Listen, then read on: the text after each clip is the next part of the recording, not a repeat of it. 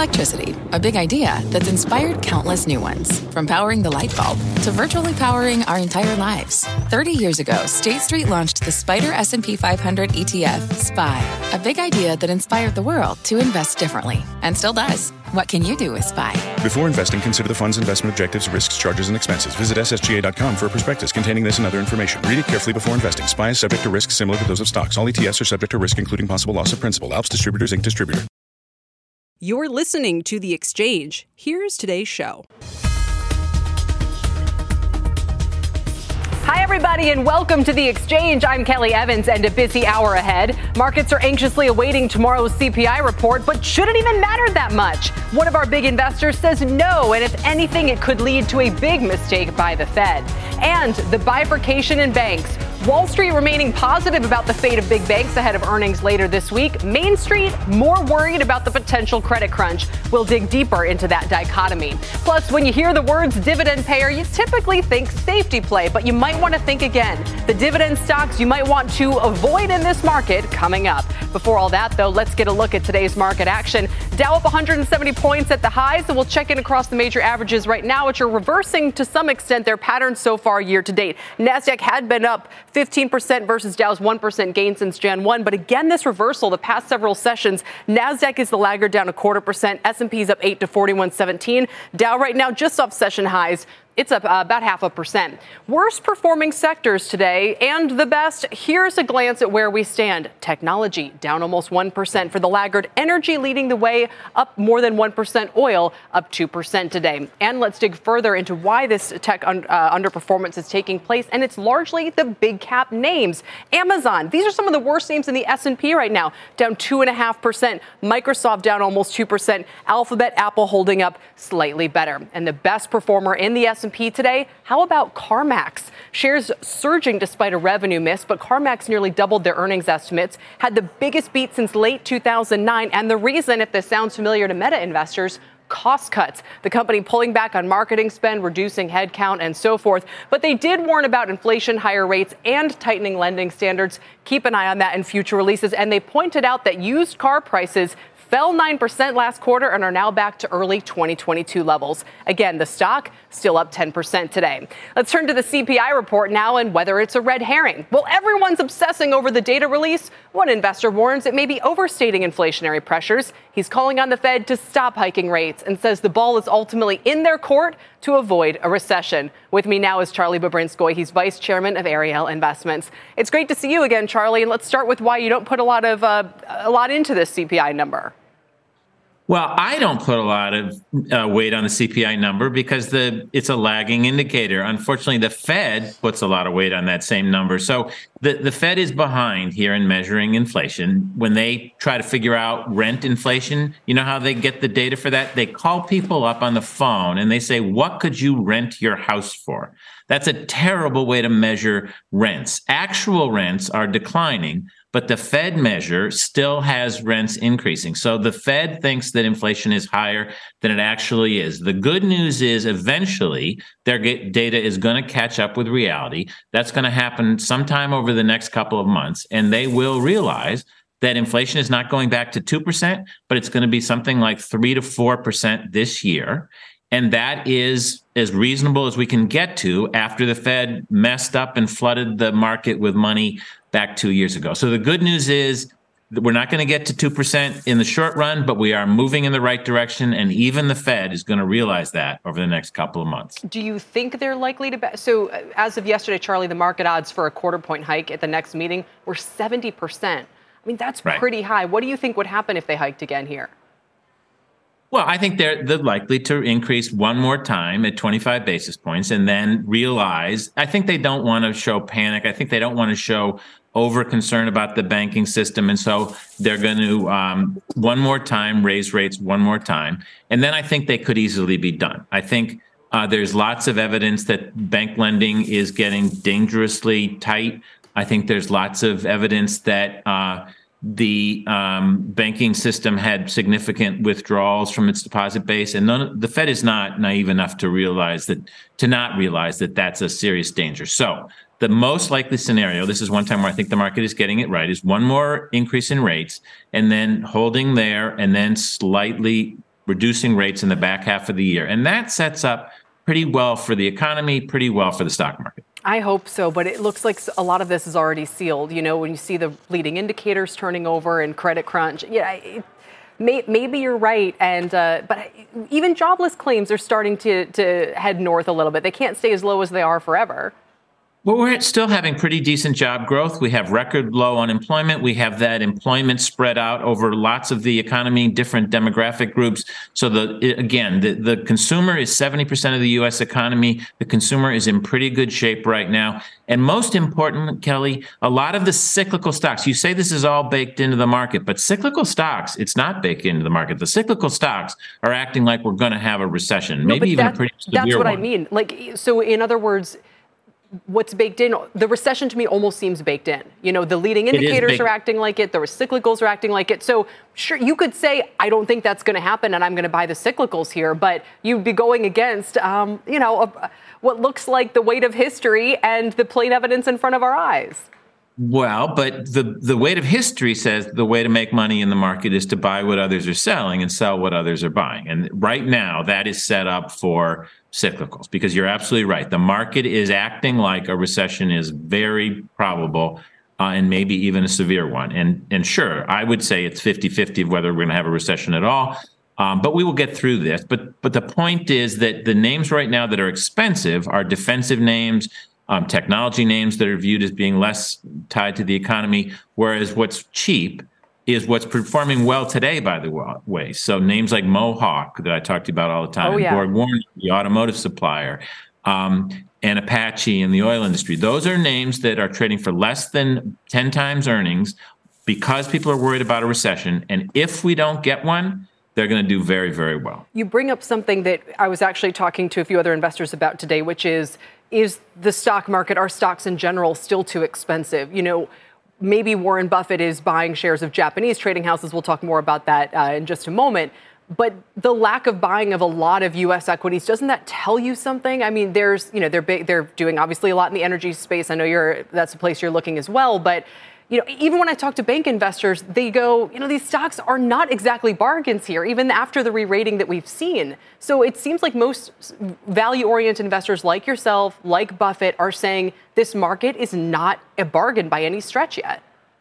Yeah, the key is the phrase, this market, because I agree with you. You cannot look at the overall S&P 500 and say it's cheap. But as you know, the S&P 500 is dominated by large cap tech names, which are definitely not cheap. But value stocks in certain cyclical industries are cheap. Goldman Sachs is trading at book value. That is historically cheap. It rarely trades at book value. When it has in history, that's been a wonderful time to buy Goldman Sachs. Again, Borg Warner is the number one company making propulsion systems for electronic vehicles. It's going to have wonderful growth from here. It's trading at 8 times earnings. Apache, there has been just not enough money getting spent in the oil sector, and we're going to need oil and gas for at least the next 10 years, and that's trading at 5 times earnings. So you are absolutely right. The market is not cheap, but cyclicals and consumer discretionary and certain financial industry stocks are very attractive. Quick final word. I mean, when you look at the growth, what do we call it? Levitation so far this year, and maybe it's coming to a halt right now. Perhaps people say that's all because we're now pricing in Fed cuts, but I don't know. It just, I know to someone like yourself that's kind of counter trend. But would you offer any comment about it? I mean, do you think there's a sea change taking place here? Yeah, I think you have to watch one thing, and that is that growth stocks, high PE stocks, tech stocks do very well when interest rates come down because their earnings are all in the distant future. And so a reduction in the discount rate is very helpful to those tech stocks. We've had long-term rates have fallen this year. Remember, we had a 10-year that was over 4%, and now it's back down to like 3.40. That's very good for tech and growth stocks. My prediction is as we get on the other side of these recessionary fears, interest rates, long-term rates will actually go up a little bit, above 4% in the 10-year, and that will not be good for tech stocks. All right, we will leave it there. Charlie, appreciate all your time today. Thanks so much. Thanks, Kelly. Charles Babrinskoy with Ariel. Let's zero in a little bit on the commodities, which have been flashing some warning signals of their own lately. So far in April, aluminum is down around 4%, gold up 2%, Bitcoin surging 6%. We've talked about that one. What is this? Is it a classic recession trade? Let's take a look with Carter Worth. He's the founder and CEO of Worth Charting. He joins me now. Carter, it's good to see you again. Welcome. Likewise. What do you divine? Go ahead. Yeah.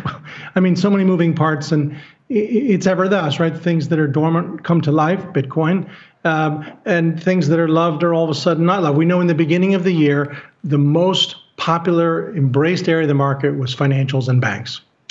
Too bad. We know that tech was hated. Look at that, right. Off to the races. And it is always that circumstance. The net effect, though, of course, is the market is churning. It's not progressing, and we are at a major inflection point. It's usually fundamentals that come along and inform the pattern that is the market. And of course, it will be earnings. We shall see. My bias remains that there's little to no upside, while unknown, but perspective, lots of downside. I remember when we talked in December about your concern for the S&P 500. And again, now we've seen this big liftoff, at least for the NASDAQ, since January 1.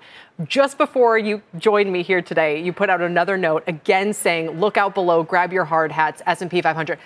So why do you continue to look at these formations and say they are telling you there's more downside than upside? Sure. Well, so remember, the weak form of analysis, if you will, is to stare at the chart of the S&P. It's really the principle that the parts compose the whole comprises the parts. We try to study the parts as any good fundamental analyst would do. We look at the charts one at a time. And we obviously have a very bifurcated market. We know that we have tech and telecommunications up 20+% for the year, while you've got financials down 6-7. And one could say, well, okay, that's what rotation is. But the problem is that when we put out a note about a week and a half ago, it's the face of fear. Is it good technique when one is concerned about prospective weakness in the economy to move into large idiosyncratic growth names? It is good technique, right? Because they're defensive by nature. But it's almost to the point of hysteria. The move into Apple and Microsoft in particular, they're such big, mature names. It's almost like this. It's saying, I am so worried, I'm so concerned, let me just give all my money to John Rockefeller and Andrew Carnegie, which is to say, here, Bill Gates and Steve Jobs, I know Jobs is not with us. You have my money. I think it's the safest place to be. I don't think that's a particularly bullish thing. To me, it's right, hiding, it's defensive. The only thing I would say in conjunction with that is look at Tesla, look at DraftKings, right? Look at some of the most speculative stocks. I don't know if Tesla's that speculative, but there we saw other kind of high multiple tech trade higher, and not just big cap tech. Maybe just a comment on that, because I'm curious how much more upside you think there is in Bitcoin and gold and all the rest of it. So I guess the larger thing we're trying to trace out here is, do you stick with what's been working or not? And all these things feel like they're working together, but actually the correlation between crypto and the NASDAQ has broken down significantly this year. So we're trying to figure out what the next leg is. Yes, I mean, good technique in principle. Momentum's a powerful force, just to the downside as is to the upside, and you want to generally respect it, unless and until it gets to be the definition of a crowded trade. And I think that's the circumstance you have. And remember this, the S&P 500 technology sector is right now trying to finally recoup all of its relative losses since the dot-com peak. So if you simply look at an RS line of the tech sector, as constructed by Standard & Poor's, it is yet to recoup all of its losses relative to the S&P since March of 2000. It's awfully close. It just shows how bad it is if you buy something at the wrong moment. But as to Bitcoin, there's so many ways to look at it. This is obviously the most volatile thing there is. So it's up 100%, 15,000 to 30,000. One could say that's quite bullish. Another way to interpret is Bitcoin, recently down as much as 77% from its all-time high, is now down only 56%. Right. And so in other words, you're still bearish on Bitcoin. Yeah, it's come a long way. If you've got gains, I would book them. So what Bitcoin, you see downside, S&P 500, you see downside. How much downside, by the way? Well, you have to assume it's not, talking about, and you see this sometimes in reports, we think the market can drop 3% here or rally another 4%. Really? Who cares? I mean, it's got to be something meaningful. So I think you've got 8 and 10% downside at a minimum. Whereas gold, I think it's the place to be. Okay, so final question then. We've finally seen some high yield inflows. First time, I think, in the past 7 weeks, largest inflows this year, seen as another of these kind of classic signs of risk taking, maybe, corroborates the kinds of things we've been talking about in tech and all the rest of it. Is this a signal that you put a lot of credence into? Well, what's interesting, if you look at an overlay, and you can do it between a high grade investment quality ETF like LQD versus junk, they're trading almost, there it is on the screen, they're almost identical. Huh. And so right now there is no real warning in the chart of the HYG or the JNK. All right, Carter, 8 to 10% downside for the S&P is going to get a lot of people. No one wants to hear it, right? But right. Do you still have an explanation for why we had this big, powerful counter trend rally the past 3 months? But again, isn't it just the reciprocal of the losses that preceded? The equal weight S&P is barely up on the year. Yeah. It's all in a handful of names. Yeah, absolutely. Carter, thanks for joining us today. We appreciate it. Carter Worth from Worth Charting. Still ahead, the Oracle is doubling down on Japan. Warren Buffett's Berkshire Hathaway raising stakes in Japanese trading houses with potentially more to come. But legendary fund manager Mark Mobius says Buffett is buying at the top. He'll reveal the emerging markets he's investing in instead. Plus, earnings season kicks off on Friday with the big banks on deck. We'll hear from Oppenheimer's John Stoltzfus on why he's trimming his allocation in financials despite remaining somewhat bullish on the sector. And as we head to break, here's a look at the markets. Dow's up 145, outperforming the S&P and the NASDAQ. The Russell 2000s also continue to be a strong performer, up almost 1% again today. The 10-year at 345. The exchange is back after this.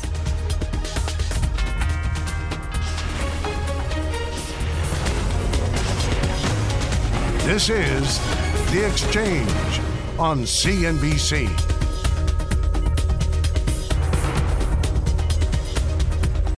People today can spend half their lives over 50. So it's good to be financially ready for what's important to you as you get older, like a family vacation. Or starting your dream business. Welcome to Connie's Coffee. How may I help you? AARP's trusted financial tools can help you plan for whatever your future holds. That's why the younger you are, the more you need AARP. Start planning today at aarp.org/moneytools. What's on the horizon for financial markets? At PGIM, it's a question that over 1,400 investment professionals relentlessly research in pursuit of your long-term goals. Specialized across asset classes, but united in collaboration, our teams provide global and local expertise. Our investments shape tomorrow, today. Pursue your tomorrow with PGIM, a leading global asset manager.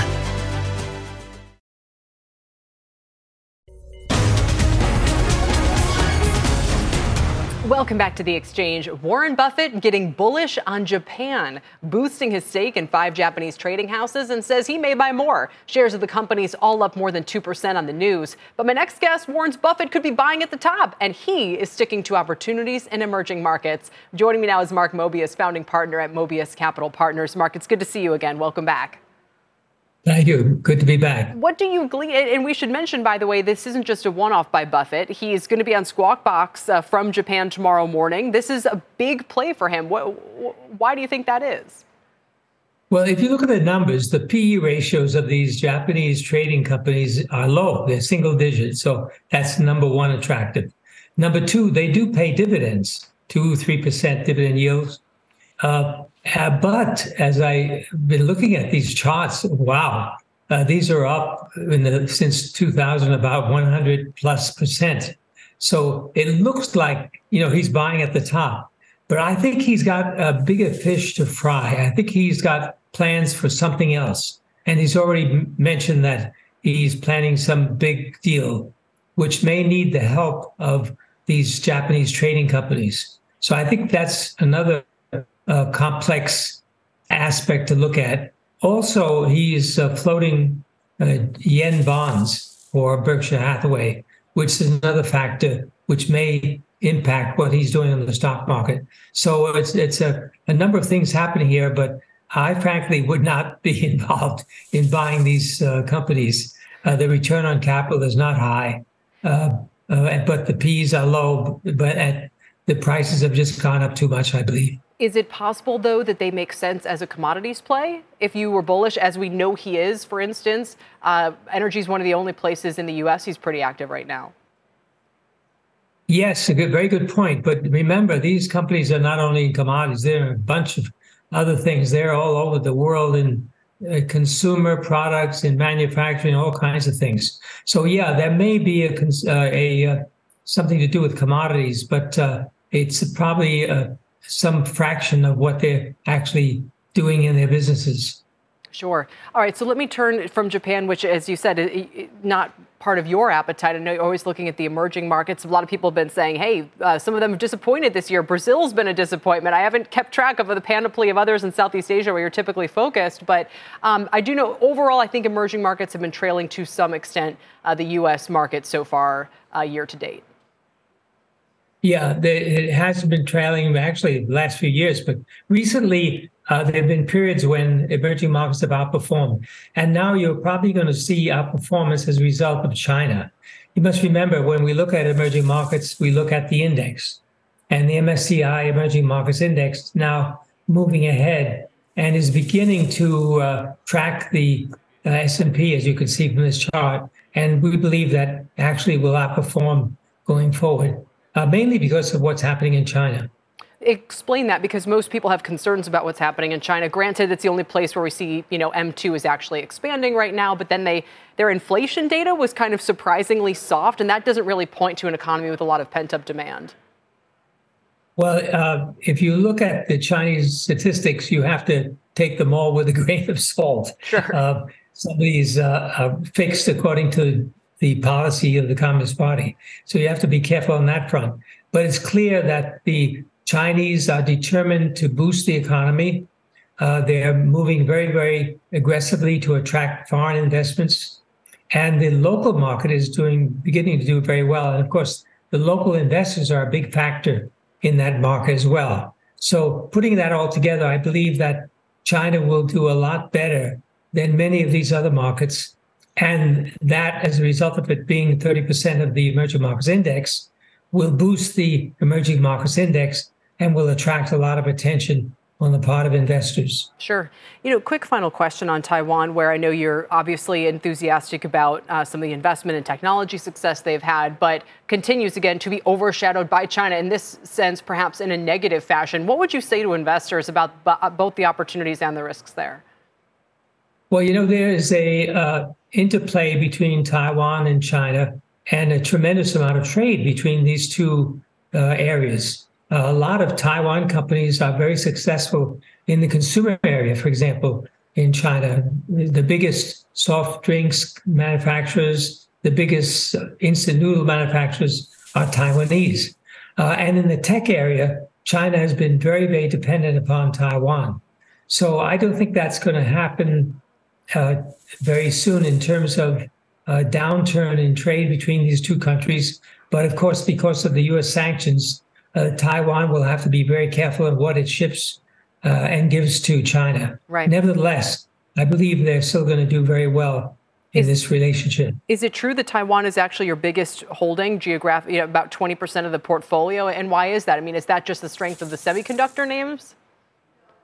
That's right, because we believe that these so-called fabless companies, companies that do the software for the fabs, for the large manufacturers like TSMC, are going to do very well going forward. They're very cheap now. They're growing at a tremendous rate, and they have tremendous potential going forward.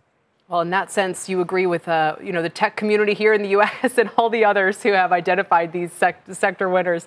Mark, thanks so much for your time today. It's good to see you. Thank you. Mark Mobius with Mobius Capital Partners. And don't miss that special Squawk Box event tomorrow morning. Warren Buffett will join CNBC live from Japan starting at 6 a.m. Eastern. We very much look forward to seeing that right here on CNBC and also streaming on Peacock. Still ahead here, 2023 could actually be all about re-globalization, one strategist insists. He says the post-pandemic supply chain will actually be a boon for some foreign markets and economies. We'll tell you which. Plus, meanwhile, here at home, small business optimism is sitting at recession levels. We'll talk about the biggest pain points and what it tells us about the labor market going forward. And as we take a break, here is the Dow heat map. As you can see, 30 names there with Microsoft lagging and Caterpillar leading the way today. The exchange is back after this.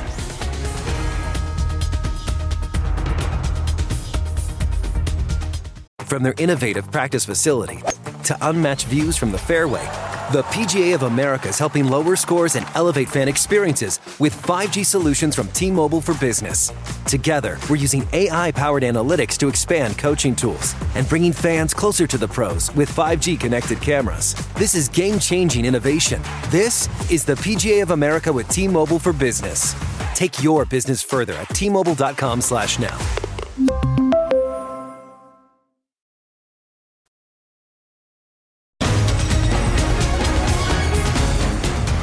Hi, everybody, and welcome back to the exchange. Dow remains up about 0.5%, while the S&P is down 0.25% today. Big cap tech is one of the draggarts. Here are some of the movers this hour. Moderna is one of the worst performers on the S&P today. It's down 2.5% after an independent board deemed it too soon to declare early success for its flu vaccine trial. The board recommended that testing continue. Meantime, flooring giant Mohawk Industries is one of the biggest gainers after an upgrade to buy at Loop Capital. It's up almost 6% today. Recession fears and an earnings slowdown are already priced in, Loop says, and that further bearishness is overly exaggerated. They also say profit margins should improve as material and labor costs get back to more normal levels. And of course, shares of WW, got to watch this one lately, formerly known as Weight Watchers, soaring another 51% today after closing that acquisition of weight loss prescription firm Sequence on Monday. Goldman upgraded the shares to a buy on that news, saying weight loss prescriptions are the next way for companies to gain business in a shrinking market for traditional diet plans.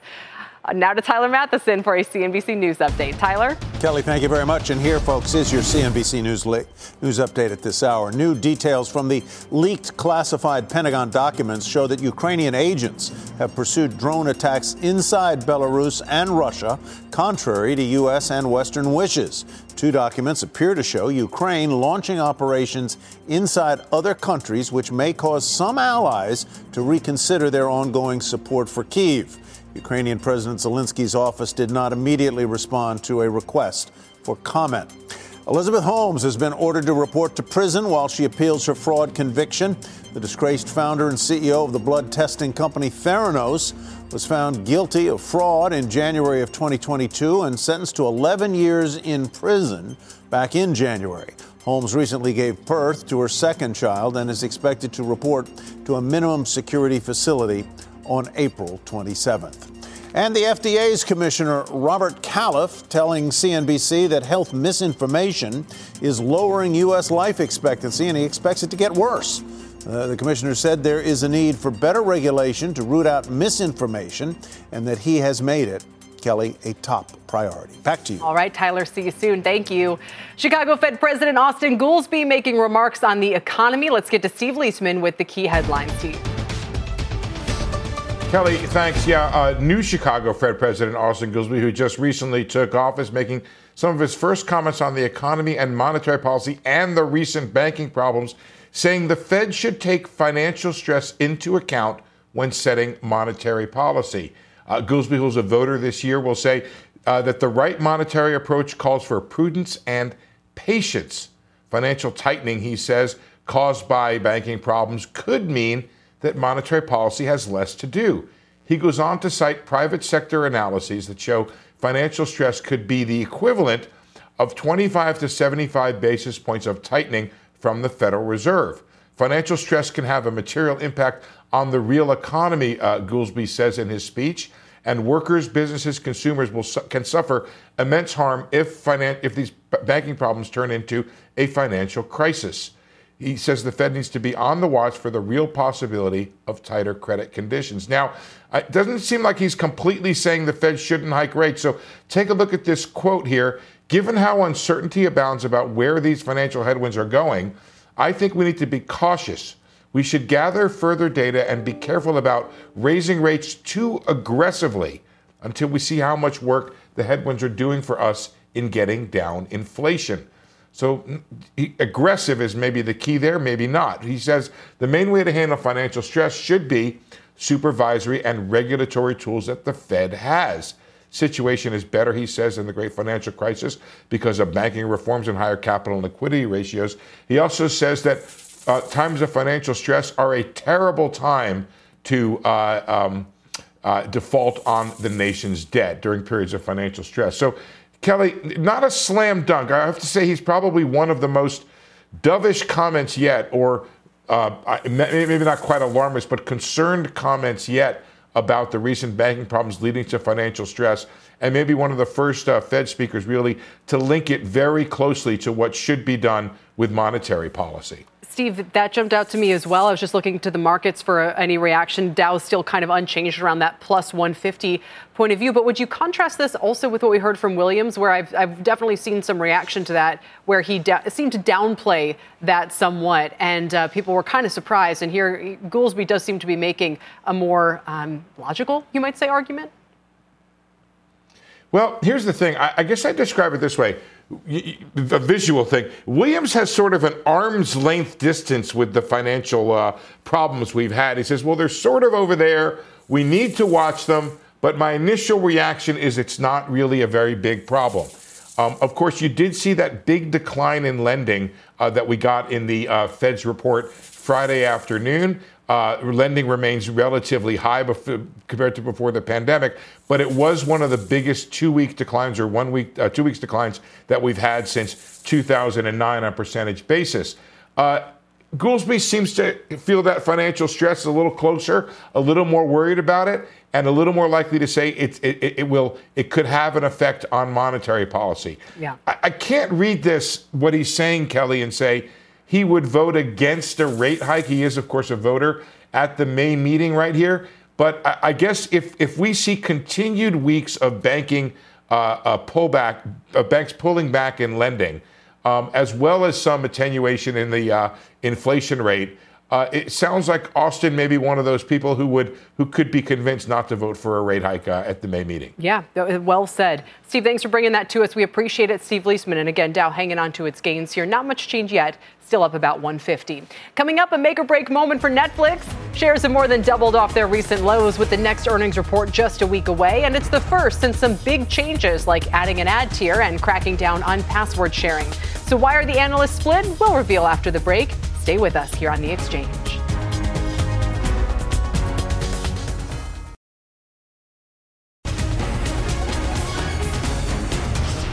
Welcome back. Big banks are set to kick off earnings this Friday with JP Morgan, Wells Fargo, and Citi all reporting. While there's only one sell rating on the street among those three names, and that honor goes to Citi, my next guest is reducing his rating on the sector and trimming his allocation to just slightly above the S&P 500's weighting. Joining me now is John Stolfus, Chief Investment Strategist at Oppenheimer Asset Management. John, it's good to see you again. And let's talk about these financials a little bit. What's your kind of thesis going into this earnings season? Well, first, thanks for having me on the show, Kelly. Great to be on CNBC with you. Well, going into this season, of course, we've got the Journal over the weekend says that the consensus is looking for a little over 6% negative on the earnings for the quarter overall for the S&P 500.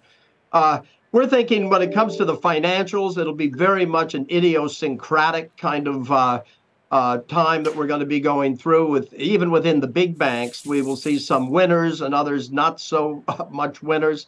But we downgraded financials in the S&P 500, moving from an overweight to just a market perform. So it's not a severe downgrade. Our thoughts on that were essentially you've got a market that is very much subject to day-to-day news items. Bears always ready to grab any catalyst to sell anything lower.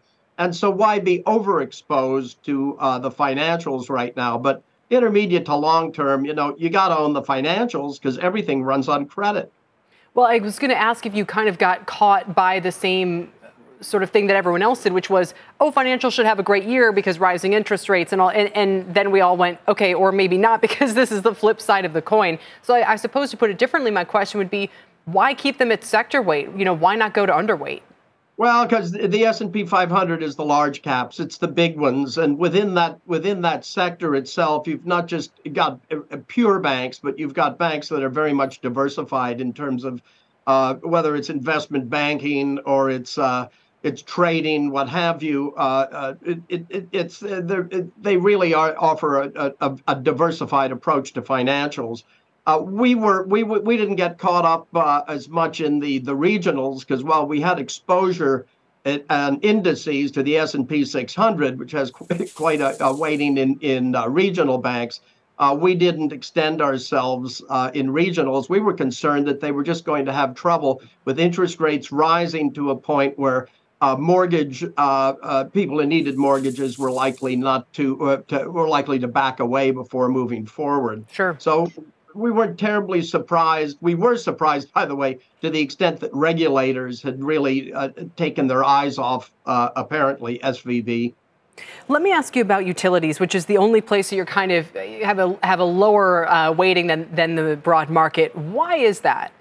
Well, related to the Utes, we think it's, you still have an opportunity here to see the Fed raise further. We don't belong to the camp that it's at any sure thing for the Fed to either pause or to actually cut rates this year. At least for the first half, we expect them to continue tweaking higher so long as the inflation rate remains concerning to them. Longer term, we don't know if they're really going to go to this 2%. We think they might have to settle on 3%. We can only remember that many economists were actually complaining that 2% inflation was not enough to really see an economy the size of the U.S. grow. That's sort of like be careful what you wish for, right? Right. So looking at things more broadly for you, you're still, 75% in stocks, 15% fixed income, little bit of cash, little bit of real estate, no alternatives, little bit of commodities. I mean, is this a portfolio allocation that would maybe work better in 2019 than 2023? Or why don't you have bigger kind of shifts here towards some of the, some of the things that people say, and we know how wrong-footed that can, we can get caught by that, but that they say other types of asset classes might perform better, maybe even fixed income now to the point that you're making. But you're just curious about that. Yeah, Kelly, at the beginning of the year, everybody was downplaying what was going to go on with technology. We were very well exposed to technology. From the lows last year on October 12th, a lot of people were predicting the death of stocks and growth, and we maintained garpier growth and growthier value.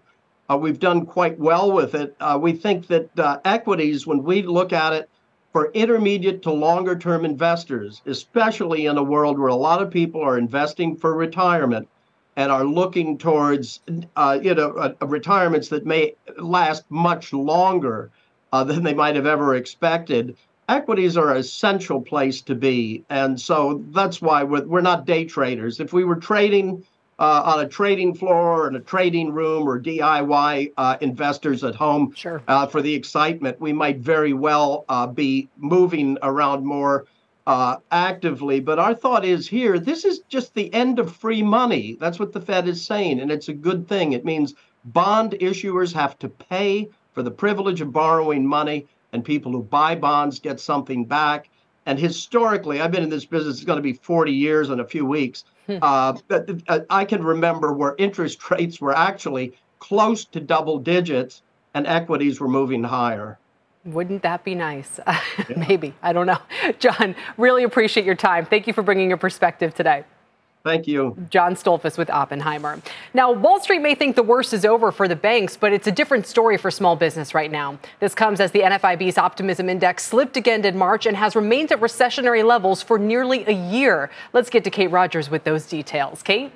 Hey there, Kelly. As you mentioned, the NFIB out with its monthly read on optimism for March this morning that shows an overall dip of 0.8 points to 90.1. As you mentioned, the group calls these recession levels where they've hovered now for over a year as those small business owners wait for a downturn. While inflation and labor are still key issues and the economic outlook for the next 6 months remains quite low, commentary from the group's chief economist Bill Dunkelberg really stuck out to me this morning. A mention of banking concerns weighing on owners owners and sentiment, saying, quote, there are major uncertainties ahead. Most immediate is concern that a banking crisis could develop. All of this weighs heavily on small business owners, almost all of whom now see deteriorating business conditions and poor prospects for sales. The number of owners who are borrowing on a regular basis, that's unchanged at 30%, but a net 9% reported that their last loan was harder to get than prior attempts, up 4 points. That's noteworthy and something that we'll be monitoring as the fallout from Silicon Valley Bank and Signature Bank continues. One bright spot, though, the group says, is that consumer spending is keeping Main Street afloat for now. That being said, the NFIB also notes that economic prospects are dim for small business, but mentions the recession has yet to appear. So a lot of mixed messaging here, but that banking crisis line, not something you see all the time, Kelly. And this, I think it's one of the most important data points, honestly, out there right now, because small business has been 90% of the job openings, so much of the excess job creation the last couple of years, and a slowdown here is absolutely worth watching. Kate, thank you. Our Kate Rogers reporting out west. Still ahead, not just the big banks on deck with results. We have big tech also getting ready to report, and Netflix will kick it off. Its crackdown on membership sharing has the street divided over what to expect. We've got the details next.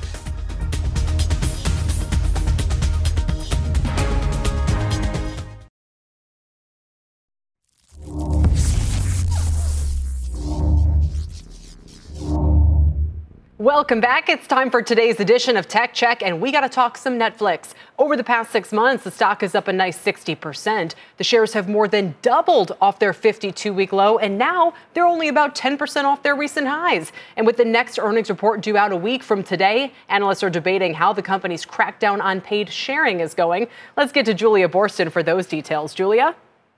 Well, Kelly, this is the topic of debate. There are 4 analyst notes out today weighing in on the implications of Netflix's all-important crackdown on password sharing, whether it'll drive revenue growth or cause subscriber churn. Morgan Stanley, Barclays, and Baird analysts issuing notes maintaining their hold ratings, JP Morgan defending its overweight rating and raising its forecast for first quarter subscriber additions in its note out today. Now, Barclays notes that the rollout of paid sharing has been slower than the company originally guided, saying, quote, paid sharing could be a meaningful new revenue driver. However, there doesn't seem to be much priced in for execution risk, saying we believe Netflix will need other growth drivers such as advertising and gaming to start contributing soon.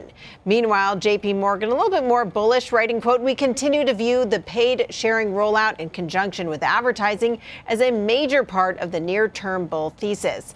Now, looking ahead to earnings, which are a week from today, this is the first quarter for which Netflix has not shared a subscriber forecast. So we'll have to see how much this quarter's results follow the typical trend of Netflix having a seasonally weak first quarter when it comes to subscribers. Last year's Q1 was the first time in years that Netflix had lost subs. Kelly? But now, even when I read recent data from Bernstein's internet survey, Julia, they say that Netflix has re-accelerated momentum in terms of its downloads and streaming and that sort of thing. And that data seems to point to this renewed momentum they're having.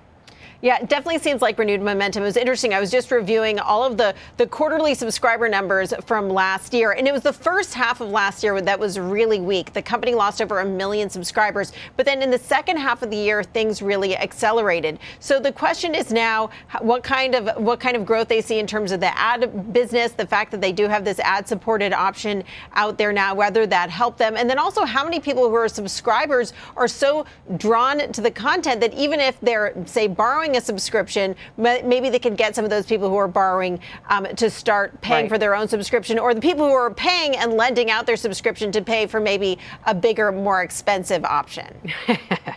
Exactly. Julia, thank you so much. We appreciate it today. Julia Borston keeping her eye on Netflix. We're back after this on The Exchange.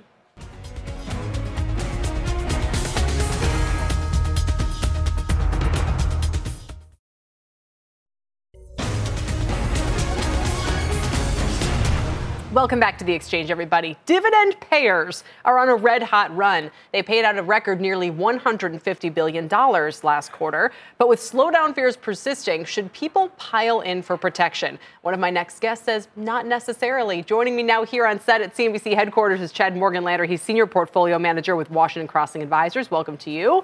And Gina Sanchez is here. She's Chief Market Strategist at Lido Advisors and a CNBC contributor. Welcome to both of you. Gina, first, pound the table on dividends for me. me? Because I'm certainly hearing a lot of talk about this right now and why it's the right strategy for a market like this. So look, the challenge to dividends is just that they're going up against higher interest rates. But if you pick the right stocks, you also have upside to the stock as well. So it's not just a pure dividend play. We think quality is important, and there are parts of the dividend universe that are really expensive, defensive but expensive, we like to call them. But we're looking at the cross-section of really great companies who make tremendous revenues, profitable, and whose dividends are growing, and that's in the healthcare sector. So we think that there's definitely places where you can identify still cheap stocks, great outlooks, and everything that goes with that. J&J, Abbott, Bristol-Myers, obviously J&J a little more controversial, but Abbott, Bristol-Myers, 3.5% or so we're talking. Chad, I don't know if that sets off any alarm bells for you, but you're saying, obviously, when you pile into dividends, don't just look for the highest yield out there on the street. I mean, what are the thresholds of the things to look for to know that your dividend payer is going to be safe? So not all dividend payers are the same. High dividend payers more likely are similar to junk bonds. Many of the high dividend paying stocks have a large amount of debt on their balance sheet. They have poor returns on their investment when they reinvest back into their business. And they may very well have erratic earnings and revenue growth. Hence the reason why you want to stay away from those low-quality, high-dividend payers. Do you think they use the dividend as a way to lure, to basically say this is all we have to offer? Well, pretty much, because you have low returns on invested capital, meaning you reinvest back into your business and you don't even earn the dollar that you reinvested back into your business. Hence the reason why we've done a lot of research. You want to be in rising dividend companies that are quality. Quality is different for everyone. Our definition of quality is quite unique. If I had to put you on the spot and say, what dividend payout do you start to get nervous? Is it 5%, 6%, 7%, 8%, 9%, 10%? I mean, would anything below, and I know that's not how you would process it, but just kind of generally speaking. So probably around 25 or 35% is a healthy dividend payout. In terms of income, but I meant in terms of the dividend yield. Dividend yield, you should focus on dividend yields below 2.5%. Really? So you're looking for companies that have high revenue growth, they have high returns on their invested capital, and very little or no debt on their balance sheet. You stay there, you can get a fair return with much less volatility. Okay, Gina, I'll give you a quick last word here because these companies would be a little above that threshold, but do you feel comfortable with them? Actually, we agree that high quality is absolutely important. It's core to our strategy, and we are looking for that. And there are definitely places like utilities and, like staples where that is the case, where you're getting below that 2.5%. The reason that we're highlighting healthcare, it's one of the few places where you can get high quality, strong balance sheets, strong financials, and a yield that is actually competitive to the 10-year. I learned, and we did it all in about 2 minutes, but thank you both so much today. I really appreciate it. Gina Sanchez and Chad Morganlander. Such an important topic here. Everyone's talking about dividends. That does it for The Exchange, everybody. Thanks for your time. Power Lunch is coming up right after this break. There's Tyler getting ready. I'll see you in a minute. You've been listening to The Exchange. Make sure you're subscribed to get each episode every day. Same time, same place. From a flat tire in the city to a dead battery on a distant drive, AAA is partnering with T-Mobile for Business to accelerate response times and get more drivers back on the road fast. Our nationwide connectivity powers location telematics, so AAA's fleet can find stranded drivers quickly while being fully equipped with the in-vehicle tools to have answers when they get there. This is elevating the member experience. This is AAA with T-Mobile for Business. Take your business further at T-Mobile.com/now.